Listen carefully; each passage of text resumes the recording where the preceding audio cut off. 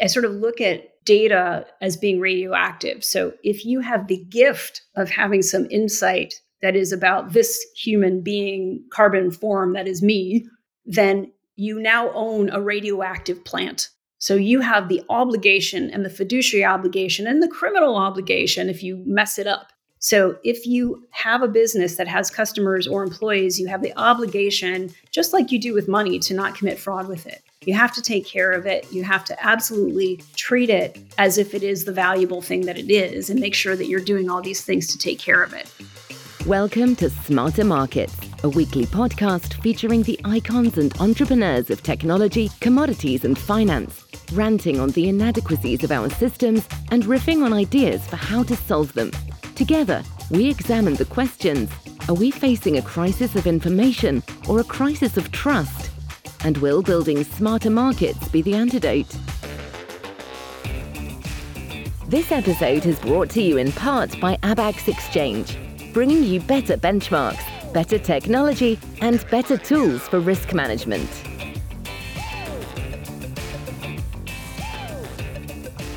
Welcome back to Setting Course on Smarter Markets. I'm Dave Greely, Chief Economist at Abax Technologies. Our guest today is Michelle Dennedy, CEO of PrivacyCode.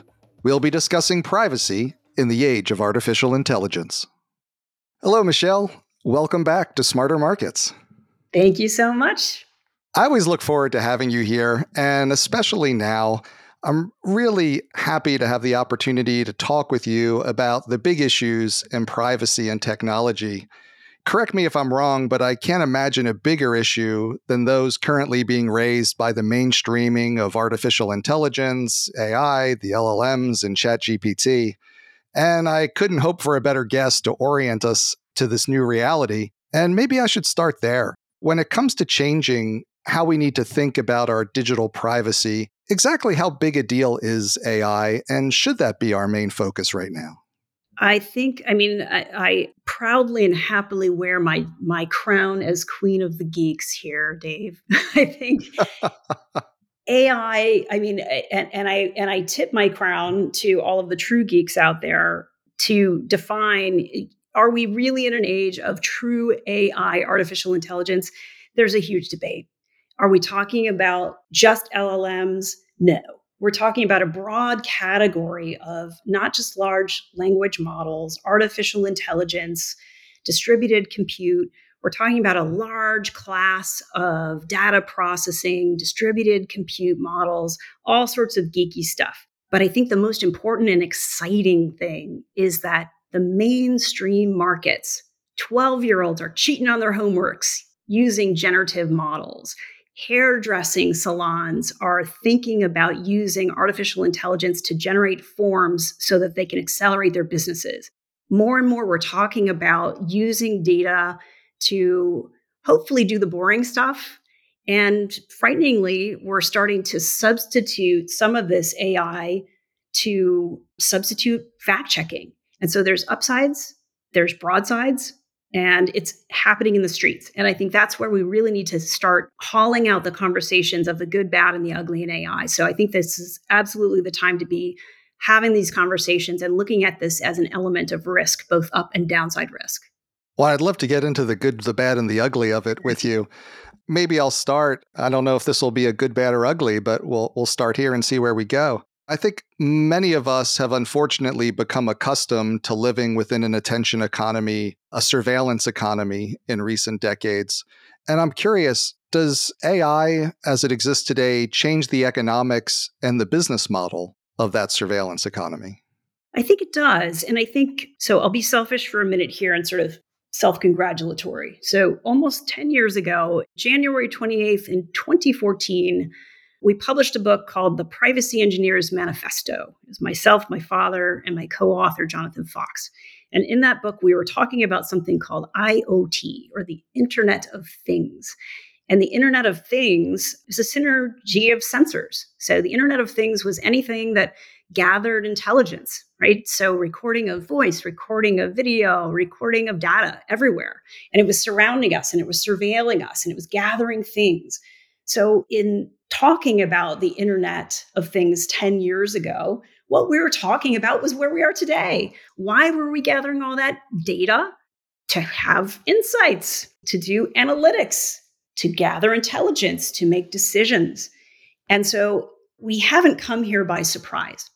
So it has been the case in the past that we've been making large decisions. We've been making decisions about whether to bring an umbrella to work based on the surveillance of our weather. We've been talking about commodities on this very podcast for a long time based on the surveillance of marketplaces. And so the surveillance of our activities in our everyday lives has gotten more and more intense and more intimate. The surveillance of our homes, of how high we turn our temperatures, and more intense and intimate on our phones, our everyday activities, every stroke that you take, every word and character that you type.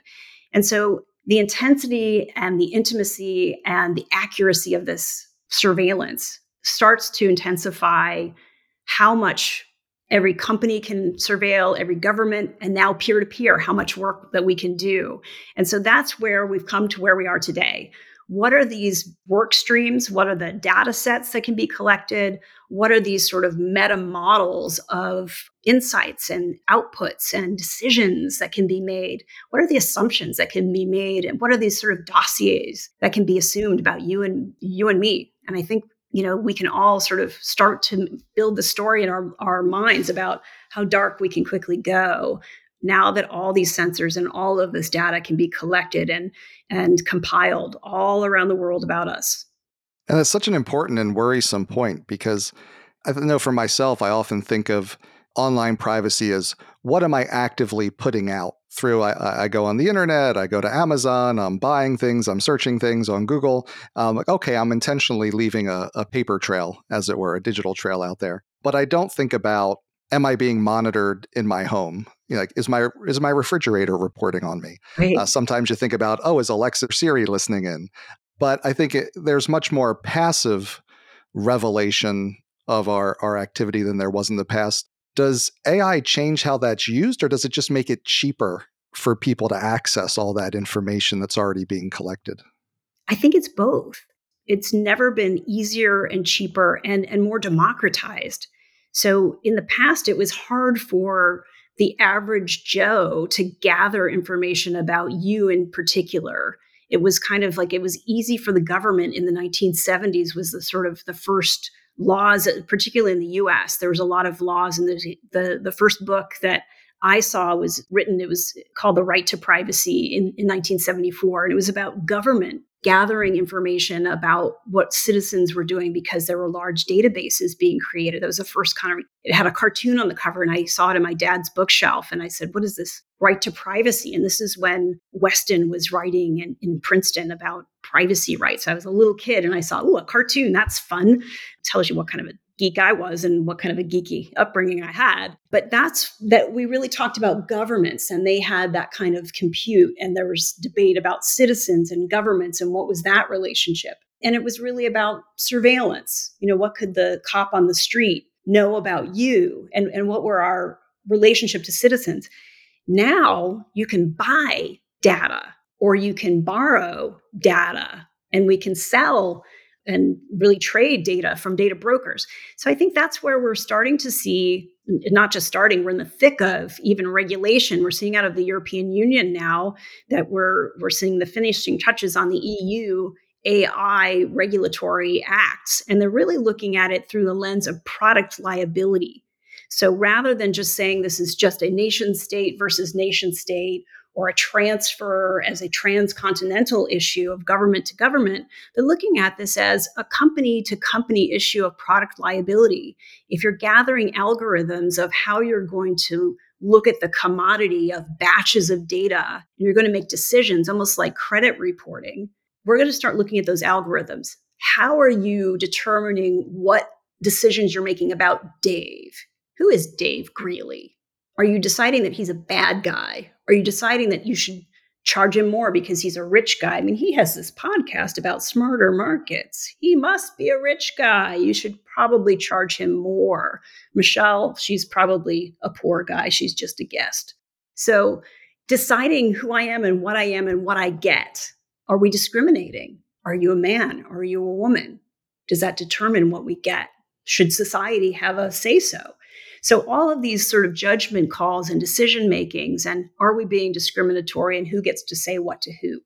These judgment calls, this batch processing, these predetermined roles that we're deciding are all determinative things that are becoming algorithmic. And so these judgments and these calls and the transparency that we're assigning to these predetermined mathematical decisions that we're making are all going into the calculus of how we're looking at artificial intelligence. And that's why this matters. So where we used to say in our silly sort of way of like, oh, it doesn't matter, I've got nothing to hide, privacy doesn't matter. We thought we were just an individual person sort of skipping through the digital landscape alone. Now we start to see where the momentum starts to build, where as a society of billions of different data transactions, we start to build up and we start to make all sorts of additive decisions and multiplying decisions and logarithmic decisions together, we start to see where this can cause tremendous cultural harm and societal harms. So that's where we're trying to get in front of this with regulatory action, but also on the side of commerce and on the side of individuals. So we have a lot to say as customers, as companies, as innovators in the space. And I want to come back to your point about the algorithms. It's really fascinating. We've had other guests talk about if you want to get your hands around this, you got to get your hands around the algorithms. It sounds like in Europe, they're trying it from a product liability standpoint. Others have advocated for transparency. In some sense, do the algorithms have more privacy protections than individuals at this point, falling under some sort of, I guess, intellectual property of the companies that own them? I think in many ways they do. I think it's very interesting. And I think that's an interesting way to look at it is an individual has a very hard time of distinguishing themselves or are finding their way. So we have this notion, particularly in countries that have an omnibus privacy law. So we do not have, amazingly enough, in the United States, we still do not have a federal privacy law. But even in economic areas like the European Union, where they have the General Data Protection Law, GDPR, you have the right to correct, you have the right to delete, supposedly. It's incredibly difficult for an individual person to functionally go through a data center group entity and functionally go through and know that your data points have been cleansed and deleted because you're part of a group. And part of it despoils the quality of the rest of the data set because data quality is part of a group because we're part of a society. So deleting data is not the answer per se. I've always sort of rebelled at the notion of data deletion or sort of do not do this to me as an individual is the answer, because what it does is it actually discriminates against the other data set. So it can actually harm other people's rights if you just say, oh, I'm just going to delete my data. You're probably doing more harm than good. That's an overstatement, oversimplification of the problem. But what it says is exactly as you say, Dave, is it could be that we're overprotecting algorithms unless we put a full balance of algorithmic intensity. So you look at the scrutiny of the algorithm itself. You have to look at the accountability of the system overall, look at the impact, have the ability to correct, and have the sort of fungibility and flexibility built into the system in advance so that you know that there's corrective measures that can be taken. There's flexibility so that you can make corrections and that you don't have just an omnibus 0 or 1 so that you're either throwing out all the data or you're keeping all the data. There's either one algorithm or 0 algorithms, or you're doing a series of sort of decision trees so that you can have corrective measures made along the way.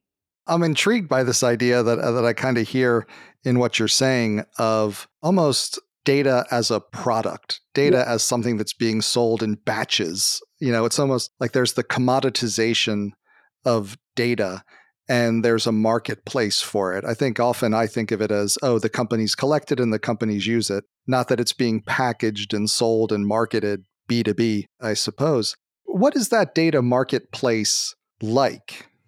Yeah. So I mean, there are people that are far more skilled at this than I am, and you'll find them in the ad tech space. So you can find folks who know down to the micro penny how much an impression is worth. For example, I think some of that skill set can be applied here for algorithmic building and buying and selling. Now, it can be excoriated in a certain way. Are we buying and selling data about people? But I think on the upside, understanding actually how we package and control and modulate and actually venerate the value of building and valuing data is not a terrible thing. We value quality food. I value an experience at the French Laundry, and sometimes I value a meal at McDonald's. And so the quality and the experience might be a different sort of experience, but I know what I'm getting when I'm going there. And so it may be that those kinds of experience of a data broker, it doesn't mean that they have to go away, but understanding transparently what they mean might be a very important thing. And so having the modulation and the skill set of understanding that data brokers exist and they may not be these giant sort of oligopolies that they are today. I think every digital entity will have to have some of that skill set. And just like you have a CFO that deals with your currencies, and they're starting to be pushed on by the digital currencies, you're going to have a data officer that should be invited into the boardroom, and they should be looking across your algorithmic landscape with that same level of sort of power and budget power. And they should be looking across, and this is what my business does at Privacy Code. You're looking across the regulatory landscape, you're looking across the capability and the competency in the systems with that same eye to value and saying, what am I capable of doing with my data? I'm not looking at my data landscape like it is some sort of hoarder's den. I'm looking at it as I'm keeping what I need. I'm expunging what I do not, because the excess turns into risk. It doesn't turn into, like, we used to be told in IT that extra data or more data, like suddenly you're going to get, if you have excess data, somehow a pony is going to come out of it. No, extra data is not like, you're not going to dig through pony poo and find a pony. You're going to find cholera. So you got to get rid of that stuff. You got to start to look at your IoT data as something that might turn into a commodity only if you build it into a positive algorithm that you can build, show into something that is sort of going somewhere. If it's not, then you need to get rid of it and then prove that it is gone. And when you think about what data is valuable in the context of what we can do with AI, is that changing the type of data that's valuable, or is it just increasing the value of all types of data? I think it's a little bit of both. I think it's the cool thing is there are so many people that are really old school that have been talking about quality for so long, and their voices have been kind of yeah, old school, but quality matters. And so understanding that a really good customer, it's really sort of uncommon common sense. A good customer is a customer that is recurrent. A good customer pays their bills on time. A good customer wants good quality from you. They read your materials all the way through. They sit in the front row. There's aspects of the way that they behave, and there's aspects of the way that they interact with you. And there's data to prove that. That is data quality. And there's algorithms to show that. And so instead of looking at like peckish clicks on your website, and that's how we've like marked our marketing people are getting scored for like click, click, click, click, click, click, click. That hasn't really translated into dollars. And so now where we're kind of the death of the cookie is going away, thanks to our European friends, we're starting to go back to the old fashioned, like marketers are getting scored on different things. We're starting to realize, maybe the old fashioned customer means X, good employee, now that we're all remote and hybrid, maybe having a task that your employee is supposed to complete at a certain date is different than, is Billy sitting in his chair at X date, and maybe we should put a sensor in his chair. I've heard these proposals at work. Yeah. And they've, as a chief privacy officer, people have said, well, can we put sensors in our employees' chairs and then give them 5 minutes to go to the bathroom? And these are honest and earnest people not trying to be jerks. And I'm like, no, not because it's a privacy violation, because it's stupid. And sometimes you just have to wake them up a little and they're like, oh yeah, that is kind of dumb, isn't it? Yeah, that's dumb. Oh, it sounds awful. And that's what's interesting. It's like there's always new privacy issues being brought to the forefront. That's certainly one, is your chair reminding And they're you. super excited about it. No, we're not doing that. And I wanted to ask you about, some of the other new privacy issues that might be created by this AI technology that we have. You read news stories and you hear about fights over unauthorized use of intellectual property. Basically, oh, you took my book and put it in your training data set, and now the AI's putting out writing that sounds an awful lot like what I wrote. So kind of like high-tech plagiarism, and concerns that AI can reveal in its responses private information that may have been hidden within its training data if you train it on social media accounts. Maybe it digs something up and reveals something that it shouldn't. What do you make of these issues? And what are some of the other new privacy issues that you're seeing or imagining could be created in the future through the use of AI? Yeah, I'm so fascinated by things, like the Getty case for images. And, I think my book is an interesting case because it's open sourced through a common license. So, it is available. You can download it through apress.com or if you've got a Kindle or a Nook, but it is through a license. So you shouldn't just publish it without giving it credit. But if in the earliest of ChatGPT, you could get huge uncredited chunks of it. And I thought, well, that's not cool. I'd like at least a citation to it. That's not cool. But it isn't fair for full passages of people's work to be uncited. And it is dangerous for people to present things that are not factual, that are in fact fiction. And the other part of it is the other part of the dangerousness, particularly in these times. And you should check out a short documentary by Gail Ann Hurd. She wrote The Terminator with James Cameron, and I had a wonderful chat with her. And she's very much on the advocacy side about AI because it's emotional. AI can be emotional. And she said, I said, what is your interest in AI? I'm a geek and I'm a former IP attorney litigator. And she said, Jim and I warned you about this in 1982. And I thought, who's Jim? And I thought, well, I think of him as James Cameron. I don't know him as Jim. But that's when she put in the copyright treatment for The Terminator. And I had never thought of The Terminator as being a warning about artificial intelligence. But Arnold Schwarzenegger was a DSAR gone wrong. It was a DSAR attack trying to erase Sarah Connor, coming back and trying to erase a data element that was going to be the mother of the man that was trying to ruin the machines. And so someone was trying to erase a data element from the database. And I thought, wow, that's so fascinating. But she just published a documentary called The YouTube Effect. And so it's really talking about how people can be really radicalized by content. And so with the advent of stuff that is not surrounded by context. So if something comes from the New York Times versus the Babylon Bee versus, the Sun Times or the Fifth Page Cutie or whatever, it just sounds and feels like facts.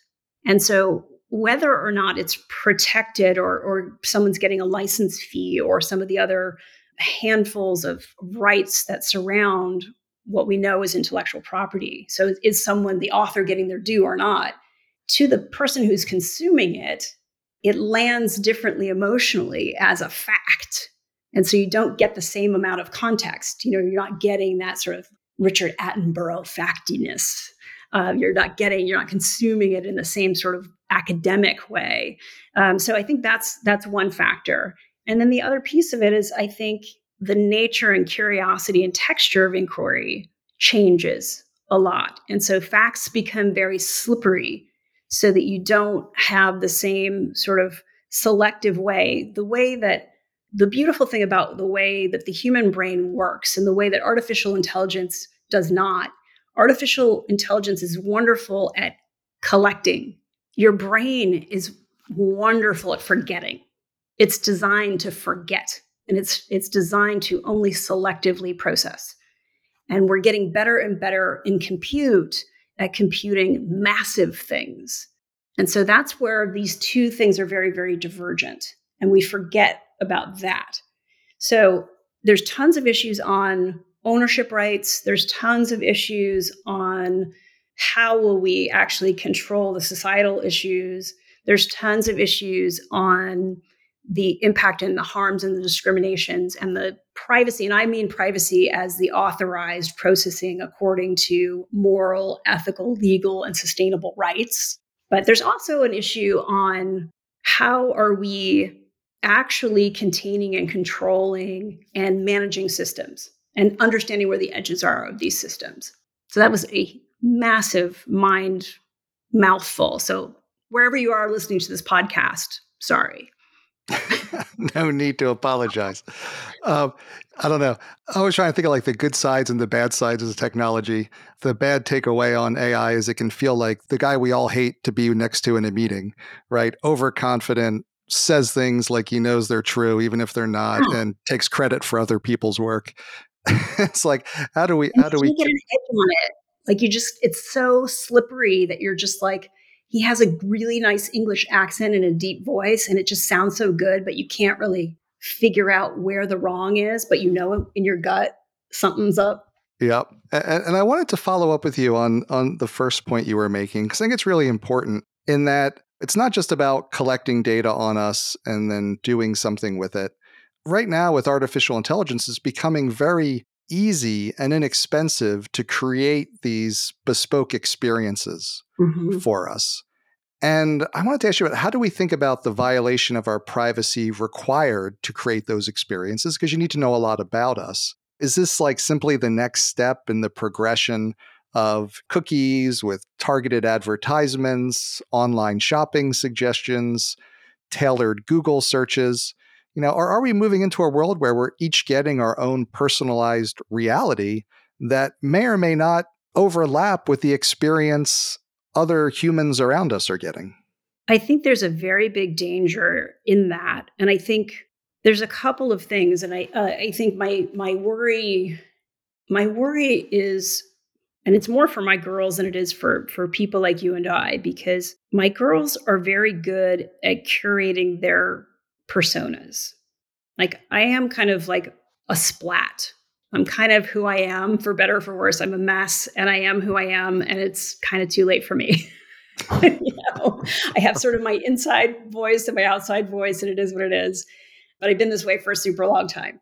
My girls have grown up as digital natives, and they're good at being one thing on one platform and one thing on another platform. And I see them now emerging as young adults. And it's very interesting because they're far more guarded than I am when they cross the streams. And I've made a lot of embarrassing mistakes because I am who I am. And I will say dumb things in meetings as at home, Michelle, but it is what it is.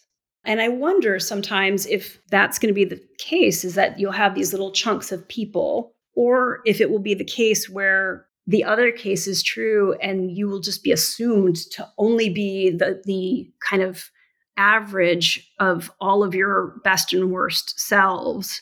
And that's it. And you can't transform, like you're always that person that ran up on stage and slapped somebody because you're an idiot instead of, being whoever that guy is at home. And I don't know the answer to that. And I think it's kind of too bad because people are so complicated, and you should have the right to become something totally different if you want to do that. And I do think that there's a core of us that is the same. But if I look at myself over the years, I never ever could draw a linear line from where I was then to where I am now. It's such a jagged, strange place that if someone else had an algorithm and decided for me, I would still be, living in the Midwest making multi-layer casseroles. That's really fascinating that it can kind of limit the ability to grow and change. I guess if it's always just reinforcing who you currently are. Yeah. And that's how we used to be. There was a lot of assumptions about, what I was supposed to be. And this ain't it. Yeah, Back to the Future. It's like the whole generational aspect's really fascinating. Like you brought up earlier, about the old things being new again. I remember, I think my parents' generation, my parents in particular, were probably like the last people on the planet to get credit cards because they're like, Yeah. why are we giving all this information and who's going to use it? And they could get access to it. And suddenly I owe all this money. Or to like anytime you sign on to a website, like, okay, who's getting this information? Like they were on top of it. And I was the younger person being like, oh, what are you worried about? It's fine. Kind of like I guess it was privacy through obscurity. Like, who cares what you're doing? Nobody's going to go to the bother to try to follow you around. And probably my generation kind of lived with the internet that way, right? Like, oh, we're small fish. It doesn't really matter. But now it's so cheap Yeah. to find us and not find us statistically, not like, oh, we're going to look at a data set with 1,000 people kind of like you and slice and dice it. But you can kind of find that individual person. And thinking about your daughter's generation, the next generation, like all of us, how does like the mainstreaming of AI require each of us to change our mindset about privacy? Yeah. And I think, and it's very interesting to me too, because I think some of the privacy advocates, like real advocates, define privacy as the right to control all of our information. And I think, gosh, as a systems person, and I've always been on the systems side, from Sun to Oracle to Intel to Cisco. I mean, these are the monoliths of control. You don't actually want that. Like you want the systems people to have to do some work here. It is a lot of work to control the quality of a system. I can't imagine a world. I mean, I can barely get my taxes done. It sucks in the US that we have to do all the taxes, given how much the government knows exactly how much money I don't have as a startup owner, to actually have control over all the algorithmic decisions being made. So I think that in the future, to be able to have some control is important. To absolutely have I sort of look at data as being radioactive. So if you have the gift of having some insight that is about this human being carbon form that is me, then you now own a radioactive plant. So you have the obligation and the fiduciary obligation and the criminal obligation if you mess it up. So if you have a business that has customers or employees, you have the obligation, just like you do with money, to not commit fraud with it. You have to take care of it. You have to absolutely treat it as if it is the valuable thing that it is, and make sure that you're doing all these things to take care of it. Just, like a hotel room, like you're not allowed to go in and rape the people that sleep in those beds. So you have to have the care, and you have to spend the money, and you have to invest in not poisoning the food. Don't rape the people in the beds. And the people too have to lock the doors and shut their shutters and do the basic stuff. So we have to dance together as a society. So people have to be more educated about what they're doing with their data.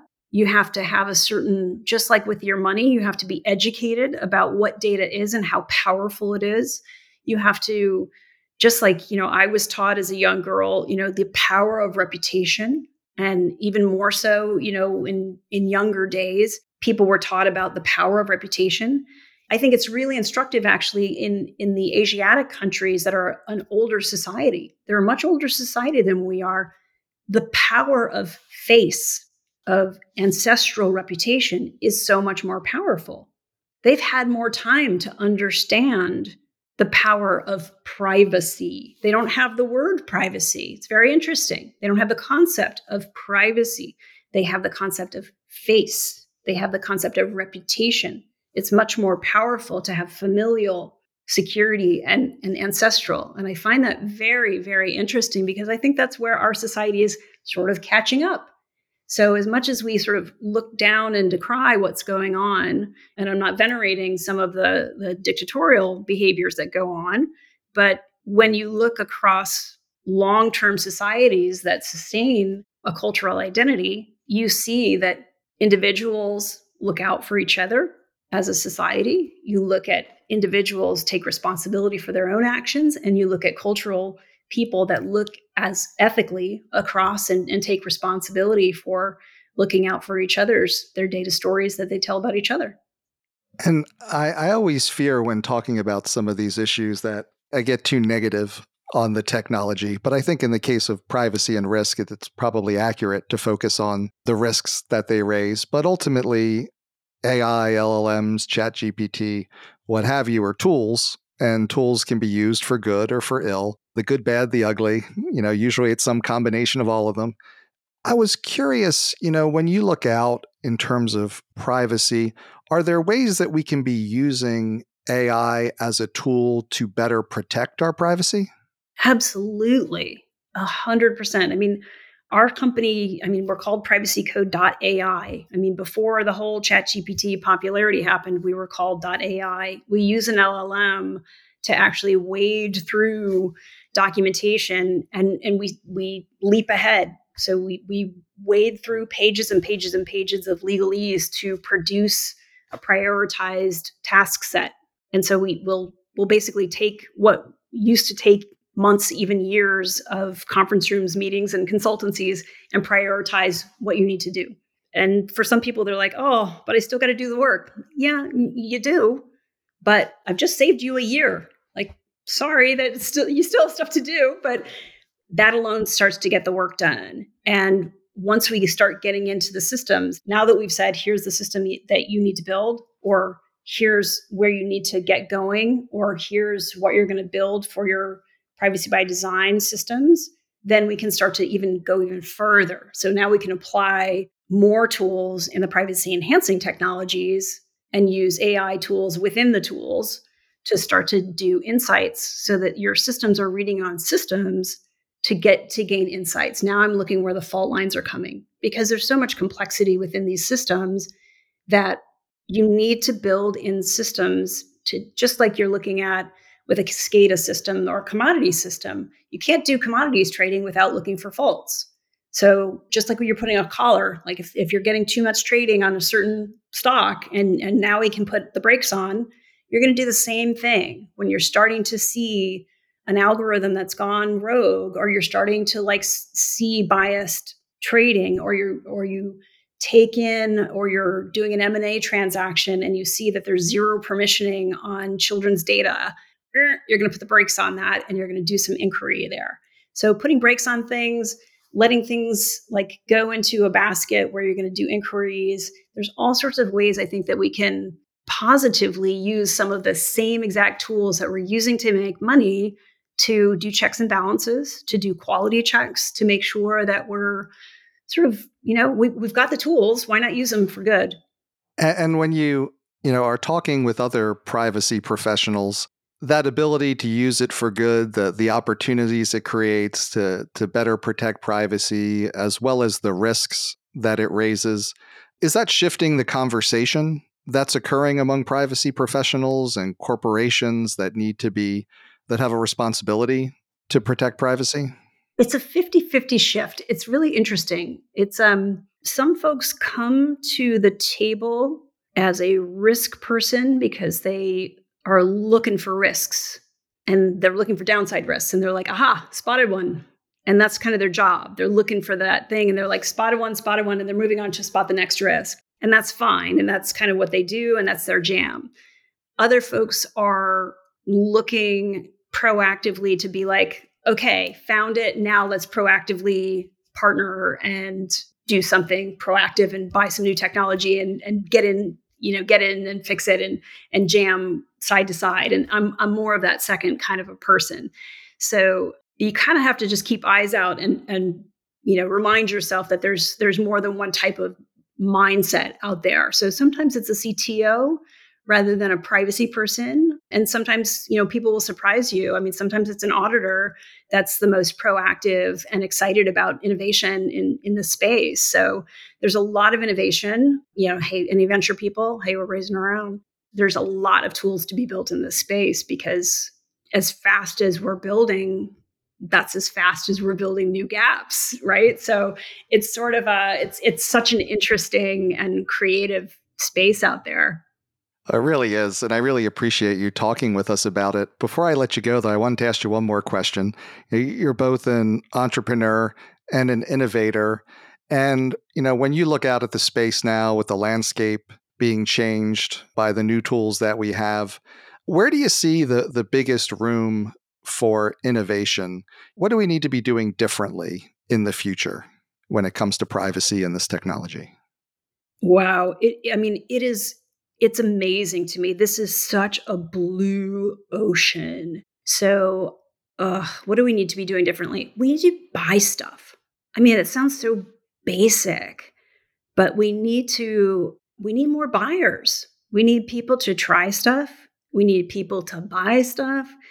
We need to not look at this as insurance. This is a painkiller. The pain that you are killing here is if you think that you are going to wait for regulation to get in front of innovation that is going to get all your unstructured data to be the next chat GPT boom, to be the next thing that's going to get all your unstructured data, that's everyone's going to try to do cost savings to get employees out. That's not going to happen. We ran that experience with BPOs back in the aughties. Not going to happen. But you are going to get forms filled out for you with AI. You are going to get more productivity on your calendars, and you're going to screw it up with AI. You are going to get more and more documents written that are going to have to be proofread with AI. You are going to get health forms screwed up with AI.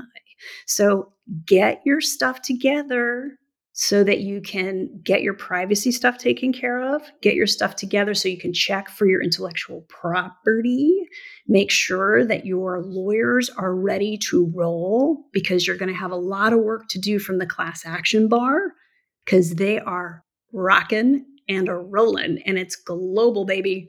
So it's time to prepare for this stuff. So there's tools to be bought. There's fights to be fought. There's lots and lots of policy work here, and it's blue oceans. So get yourself a boat, start paddling. Thanks again to Michelle Dennedy, CEO of Privacy Code. We hope you enjoyed the episode. We'll be back next week with our next episode of Setting Course. We hope you'll join us. This episode was brought to you in part by Abax Exchange. Market participants need the confidence and ability to secure funding for resource development, production, processing, refining, and transportation of commodities across the globe, with markets for LNG, battery metals, and emissions offsets at the core of the transition to sustainability. Abax Exchange is building solutions to manage risk in these rapidly changing global markets. Facilitating futures and options contracts designed to offer market participants clear price signals and hedging capabilities in those markets essential to our sustainable energy transition. Abax Exchange, bringing you better benchmarks, better technology, and better tools for risk management. That concludes this week's episode of Smarter Markets by Abax. For episode transcripts and additional episode information, including research, editorial, and video content, please visit smartermarkets.media.